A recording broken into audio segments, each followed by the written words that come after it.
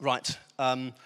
New series, as I mentioned, going through the book of James. We previously went through the book of Romans, which is real kind of broad breadth of the gospel, really explaining the gospel through there. And so James is actually a very makes a lot of sense for us to be going into that book next, because James isn't really that explanation of the gospel. It assumes that that its readers have already heard and understood the gospel, and in light of that, it's very much a now. In light of that, now go do. Yeah, in light of what Jesus has done at the cross, now go do. And a very accessible commentary, if you just want to read along and understand a bit more and unpack a bit more, is this one here by Charles Swindoll. It covers a few other books as well, so 3 for the price of 1. But do grab that from your bookseller. It's an excellent, very easy to access and read commentary. Some of them are just huge, thick. You know, we use them to prop up the cot when Jesse's ill. But this one is very, very easy to read and understand.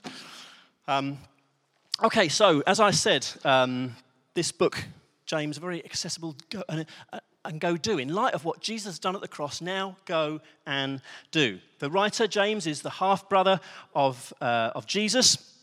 Initially, he was very, very skeptical, as I think any of us would be if our sibling, claimed to be the Messiah, right? We'd kind of think, well, I grew up with them, yeah?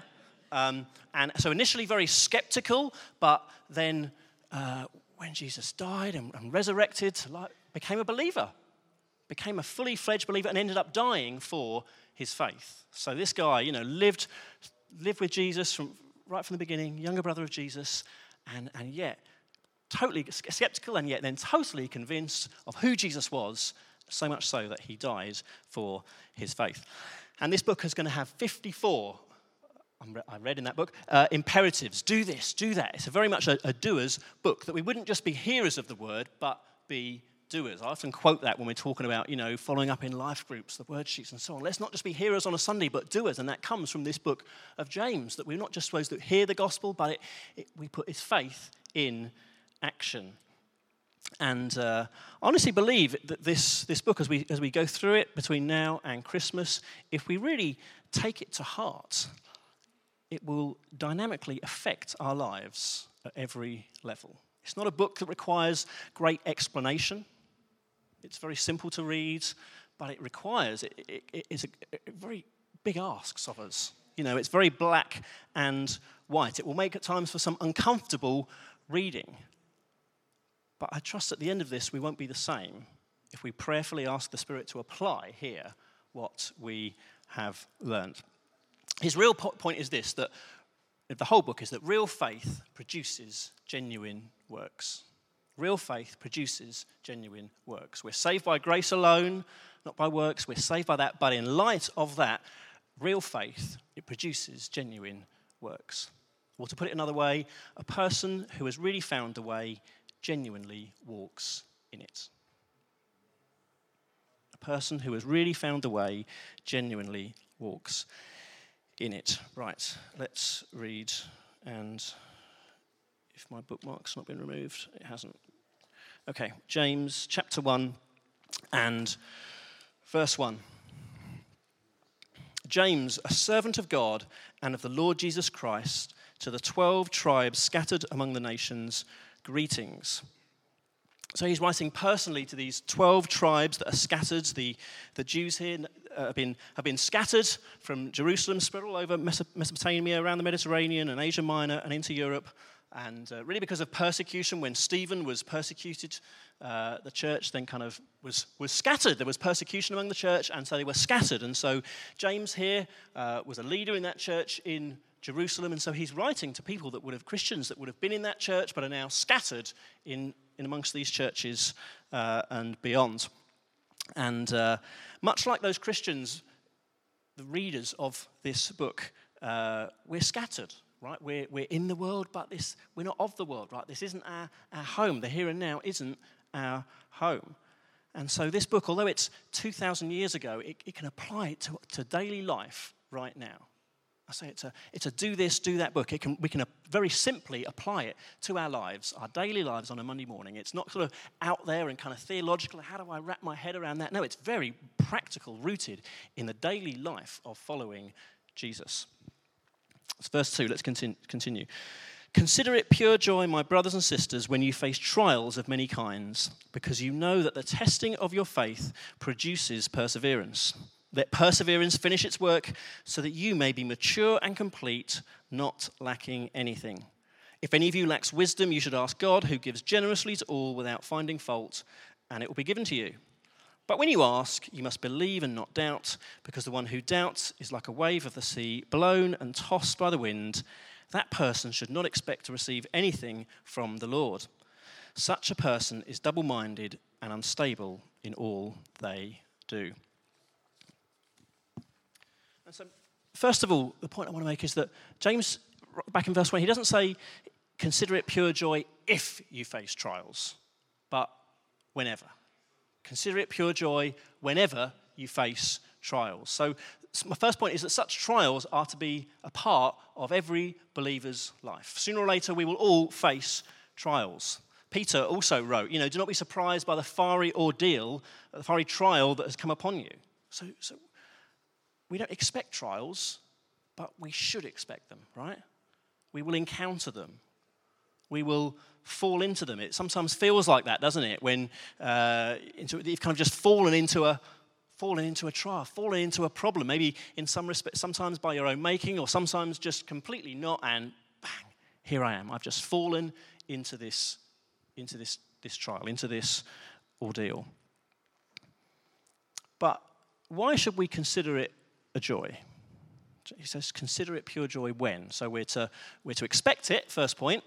But how can we consider it joy when we face trials? Well, I'll tell you what James isn't saying. He isn't saying don't think of it of it's not that bad. Yeah. So when you're facing that trial, whatever it is, whatever situation you find yourself in, don't look at it and just think, oh well, James says consider it joy. So what he's saying is it's not that bad. Yeah, or somebody else has got it a lot worse. Jesus had it a lot worse, so it's not really that bad. Okay, he's not saying that. He's not asking us to manufacture emotions. Yeah, he's not asking us to kind of cheer up. You're in a trial, yeah, but cheer up. Pull your boots up, be stoic. He's not saying that. He's saying is that have joy because joy can empower and fuel us, right? Joy can empower and fuel us. But how? The answer is because if your response in times of trouble is to realize afresh, Jesus, I need you. I can't do this on my own. I need you. I'm out of my depth. I'm lost. I'm stuck. I'm hurt. I don't know my way out of this mess. Then it brings us closer to Jesus. Yeah? Throwing ourselves on him, throwing aside self-reliance and independence and all those things that we love to have, right? Throwing aside those things and throwing ourselves on Jesus, saying, Jesus, I haven't got it. I've come up short again. I've messed it up. I've got it wrong. I need you. There is joy in that release of throwing aside self-reliance and throwing our trust onto him. Yeah? There's a humility in it. James, in fact, in a few chapters will say that he gives grace to the humble but opposes the proud. Proud is saying, I've got this. I can do this. I'm capable. I'm able. I'm strong. Whatever. Humility is saying, yeah, I haven't got this. I'm struggling. I'm broken. I can't do this on my own. I need you. And God loves that. He loves to give grace to the humble who throw themselves onto him, saying, Jesus, I need you. I'm in a mess. Maybe it is of my own making. Maybe it's not. But I need you, and I want to come to you and throw myself on you once again. And he loves it. And in that, there is joy. Faith it's like a muscle. It grows and it's strengthened as it's used. And throwing ourselves upon Jesus in those moments is an act of faith, right? It's saying, yeah, I've not got this. I can't hold this together. I can't fix this one. I can't manage my way out of this one. It requires faith to say, but I know someone who can. It requires faith. And faith is like a muscle, and when it's used, it gets stronger. And though suffering, as I said, is rarely brought into our lives by the Lord, but whatever the reason it is in our lives, he uses it to make us more like him. He uses our suffering to make us more like him. So we're to expect trials. We can have joy in trials. But also there is no meaningless suffering. There is no meaningless trial. For the life of a believer, for the life of somebody who knows and follows Jesus, there is no meaningless suffering in your life. You might be there by your own mistakes and sin and whatever circumstances, but there is no meaningless suffering in it. God will bring about a work of grace through your suffering. There is no meaningless suffering. Jesus died on the cross and suffered on the cross that we might not have to. Yes, we have to suffer in this world, but that we have a hope and a future and eternity with him. And though we might be scattered now, much like these Christians who are reading this letter that James is writing, though we might be scattered now and this isn't our permanent home, because Jesus died on the cross and rose again and ascended to heaven, one day we should go to be with him. And so we go to a place where there'll be no more tears, no more suffering, no more pain. But until then, we see in part. We're in situations, we're in this world, we see suffering and we don't fully understand it. We say, well, where is God in this situation? Maybe he doesn't like me. Maybe he doesn't care for me. And that's because we're seeing in part. We don't see everything so clearly. It's why he goes on to say in verse 5, if any of you lacks wisdom, you should ask God, who gives generously to all without finding fault, and it will be given to you. Because in the eye of the storm, when life is pressing in and situations are pressing in, it's hard to see where God is in it. You think, God, you've abandoned me, you've left me, you've forgotten me, you don't care about me, all these lies. Yet if we pray and ask for wisdom, it says that God he'll reveal himself in that. He'll reveal himself in it. Remind us of, oh yeah, I've got a future and a hope and an eternity with Jesus. Oh yeah, he does love me and care about me. He will see me through. We can pray and seek wisdom in those trials. And it says God gives generously and does not find fault. Wow, does not find fault, yeah? He's not a God who when you're in a pickle completely of your own making, will kind of sort of say, you know sometimes that maybe it's your experience as growing up in your house, you've got into a mess and you just have to ask your parents for help or you've hurt yourself and you get the help, but what you also get is the sort of, this is where you went wrong. Yeah, here's the 10 things you got wrong in the lead up to that, and it's all your fault. Yeah, it's not what God does. Because Jesus died on the cross and we get to receive his grace, we're forgiven and free. We don't get some sort of lecture when we go to him for help. Oh yeah, here's all the things you did wrong. He gives generously and does not find fault. He doesn't want anyone to hesitate to come to him. This morning, if you're just in the eye of the storm, can't see a way through, can't see where Jesus is in it all, he wants to reveal himself to you afresh this morning. Remind you that he's still there. Remind you that he is still working. Remind you that he's working in you and he's working in the situation. And remind you that you have a hope and a future and eternity together with him where there's no more suffering, no more tears, no more pain, and a certain future. He wants to remind you afresh this morning. And then my last point, and it kind of touches on what I mentioned at the beginning about being planted, being rooted in the local church.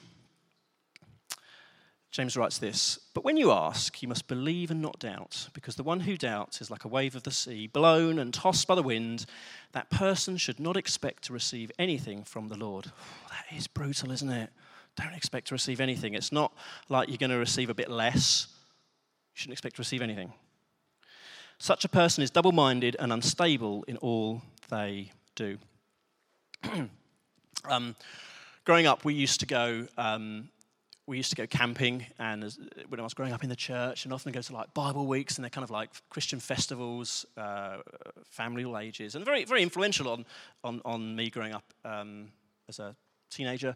And as soon as I could, I didn't want to camp with my parents anymore. I wanted to go and camp with the guys, and so we just got a tent, and everybody would be in the church, would be putting up their tent so kind of carefully and thoroughly, and we'd just be like, we don't need all these pegs, and we'll put a few in, sort of, half a dozen, get the four corners marked out. Guy ropes, we're just going to trip over those. Let's not not bother with that, and do a very just basic, rough and ready, we've got this, it'll be fine, and off to the meetings.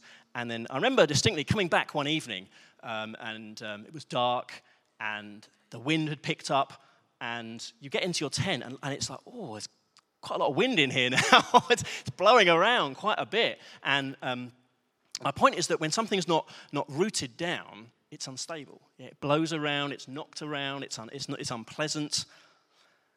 If you're trying to, what James is saying here is if you're two-minded, if you're trying to live between two worlds or two cultures, you'll be unstable.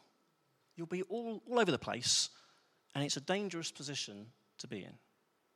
Essentially, he's saying, if you're someone who's trying to have your will and have God's will, you're unstable. You're trying to have two things. You can't do both. Pick. You're going to be unstable, double-minded. Oh, you want my will, God's will as well. We'll see which one kind of wins the battle for today, or this particular decision, or this particular moment. And James is saying, you'll be unstable. It's dangerous, and you'll receive nothing. It's a warning, right? And this is often the major cause of all sin in our lives, isn't it? It's because we don't want God's will, we want our will. Yeah?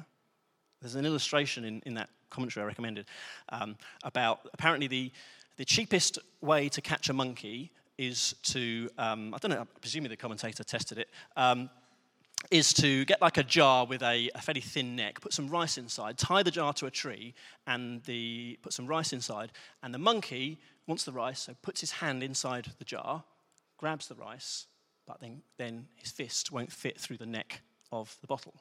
But the monkey is too dumb to think, let go of the rice, run off, and escape, so he sits there, clutching the rice and gets caught. And it can be a bit like that, where we want to grab hold of our own will or something we're just not prepared to let go of. And we just, like the stupid monkey, we're stuck because we won't let go of it. And we're double-minded and unstable, as James here would say. Have you got the PowerPoint? Can you put the quote up? I think it's like the third slide, James. I read a quote. Many years ago, there was a pastor called Lloyd John Ogilvie, I've never heard of him, who underwent the worst year of his life. His wife had undergone major surgeries, radiation, chemotherapy. Several of his staff members had departed. Large problems loomed, and discouragement assaulted his feelings. But he wrote this. If you can read it. The greatest discovery that I have made in the midst of all the difficulties is that I can have joy when I can't feel like it. It is artesian joy. When I had every reason to feel beaten, I felt joy. In spite of everything, God gave me the conviction of being loved and the certainty that nothing could separate me from him. The certainty that no matter what we're going through, nothing can separate you and me from Jesus. It was not happiness, gush, or jolliness, but a constant flow of the Spirit through me. At no time did he give me the easy confidence that everything would work out as I wanted on my timetable. Does that sound familiar? Yeah, does that sound familiar? Lord, this is what I want. X, Y, Z, here and now, right? That's often our prayers. Yet, this is saying at no time did God give me the confidence that everything would work out as I wanted on my timetable. But, here we go, but that he was in charge and would give me and my family enough courage for each day. Some of us, again, that prayer is, I just want enough courage for today. I want enough courage for life. Yeah? Enough courage for the day. Grace, joy is always the result of that. Let me read that last bit again. It was not happiness, gush, or jolliness, but a constant flow of the Spirit through me. At no time did he give me the easy confidence that everything would work out as I wanted on my timetable, but that he was in charge and would give me and my family enough courage for each day. Grace, joy is always the result of that. Folks, we can find joy in our own trials when we feel hurt, alienated, disenfranchised, disappointed, unpopular.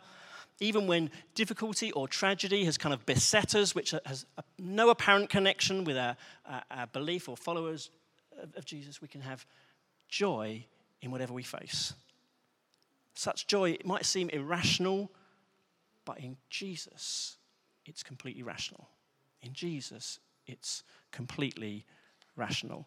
I was so pleased when Tim opened up from the Psalms earlier. The Psalms are a wonderful way to where you see this at work, right? I would encourage us just to, maybe you're not great with the devotions and the scriptures on a daily life, fine. Try and do a psalm a day. Try and do a psalm a day. In the Psalms, you see the rawness, the human rawness of just feeling abandoned by God, feeling let down, enemies pressing in, and yet you see people crying out to help, putting their trust and faith in Jesus. It's very raw. Let me encourage us. Try and, if nothing else, try and do a psalm a day. Real faith produces real stability.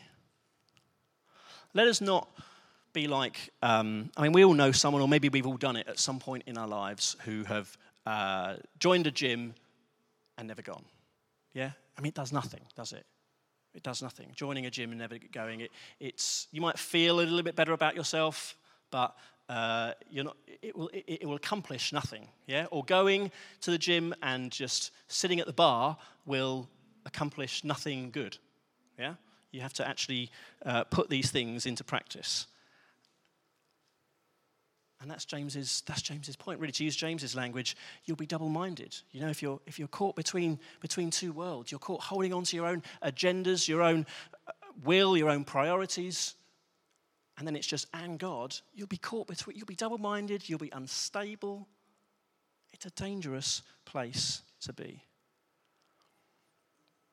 Dear friends, there are things in this world, especially in the West, it's really not that bad, is it? You know, you look around at things that are happening around the world. Where we live is pretty comfortable, safe, right? There's a lot of good things around us, you know. Most of us are employed and got food on the table and all these things. You know, we think things are pretty good in the West, right? Life is pretty good. It's not as though we're persecuted. But if we can if we pursue these things, such as career or money or whatever it is, insert the blank, relationships, we pursue those things and God, we just end up being double-minded, yeah? I'm not saying quit your job, leave your family, I'm not saying any of that, but I'm saying if we pursue these things and God's like a bit part character, then we're going to be double-minded. We're going to be unstable, as James says. And when trials come, when difficulties come, when suffering comes, we'll be blown around, we'll be unstable, and we'll receive nothing. I say it doesn't mean that we don't have careers, friendships, money, all those things. But what it means is that we're single-mindedly set on following Jesus, and the other stuff comes along for the journey. Yeah. We're single-mindedly focused on, I'm going to follow Jesus, and he's given me these things, career and money and family and relationships and whatever it is, but my focus is following Jesus. My single-mindedness is following Jesus and bringing joy and glory to Jesus and being obedient to Jesus. My focus isn't on career, Monday to Friday, and then, Sunday, switch. Come along to church. No, my focus is on following Jesus because I don't want to be double-minded and unstable, and I don't want to receive nothing. No, I want to receive all that Jesus has for me, and I want to be stable and rooted in him. And that means one day at a time following him. One day at a time saying, my priority is following you. Yeah, I've got the kids today, or I've got problems at work today that I've got to deal with, or whatever it is. But my first priority is I'm going to follow Jesus. Now, Lord, help me in all this other stuff I have to do today. Help me be a dad. Help me be a mum. Help me be a worker, whatever we're doing. But my focus is following Jesus. Let us not be double-minded, unstable, caught between two worlds, like the monkey who doesn't just want to let go of the rice. Let us not be like that. Let us be those who are focused on following Jesus. I said there'd be some difficult things in this book. It's really simple to understand, but it requires just daily living in light of what Jesus has done. These works don't save us. We're saved because of what Jesus did at the cross, saved by grace alone. But if we're saved, it's going to produce actions in our lives. We're not going to be the same. Let's pray. Ed, can you come back up? Should we stand?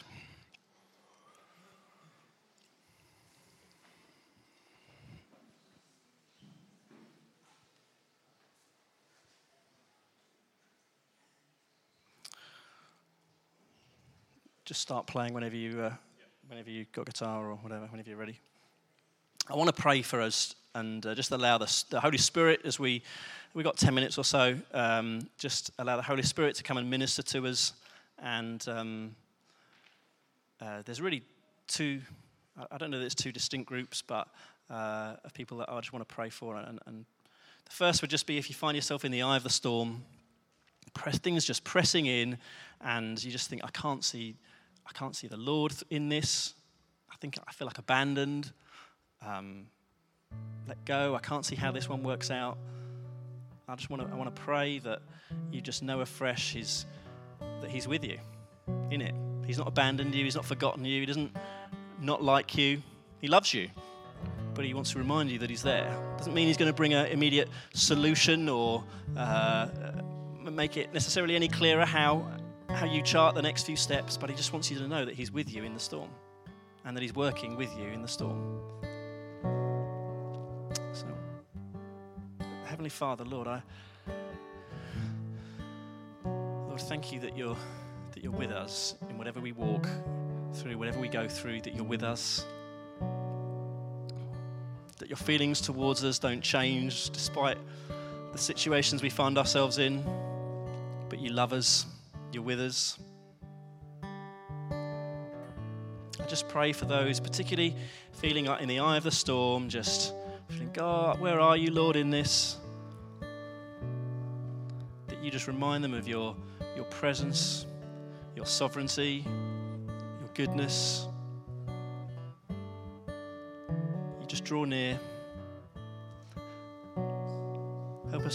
Help all of us, I pray, to throw ourselves on you when we find ourselves in the situations just beyond ourselves. Just to know to stop digging and throw ourselves on you, Lord. The second group of us I'd like to pray for is just that we might be single-mindedly, determinedly following Jesus, pursuing Jesus.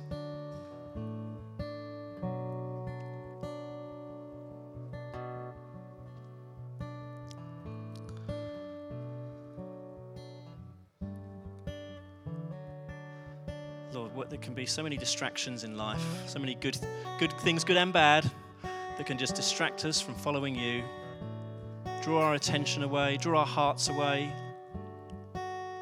But Lord, we say we want to be those who single-mindedly, determinedly follow you, Jesus. Day by day, live wanting your will for our lives. I pray, Lord, help us surrender those things that we're in our hearts that we cling on to that aren't from you. We want to humble ourselves and say, Lord, we need you. We want to follow you. We want to pursue you. Lord, I pray as a church, help us to be a people who single-mindedly follow and pursue you with all that we have. As we go through this letter over the next number of weeks, I pray would you use it to sharpen us, to challenge us, to convict us, to change us. We ask it in the name of Jesus. Amen.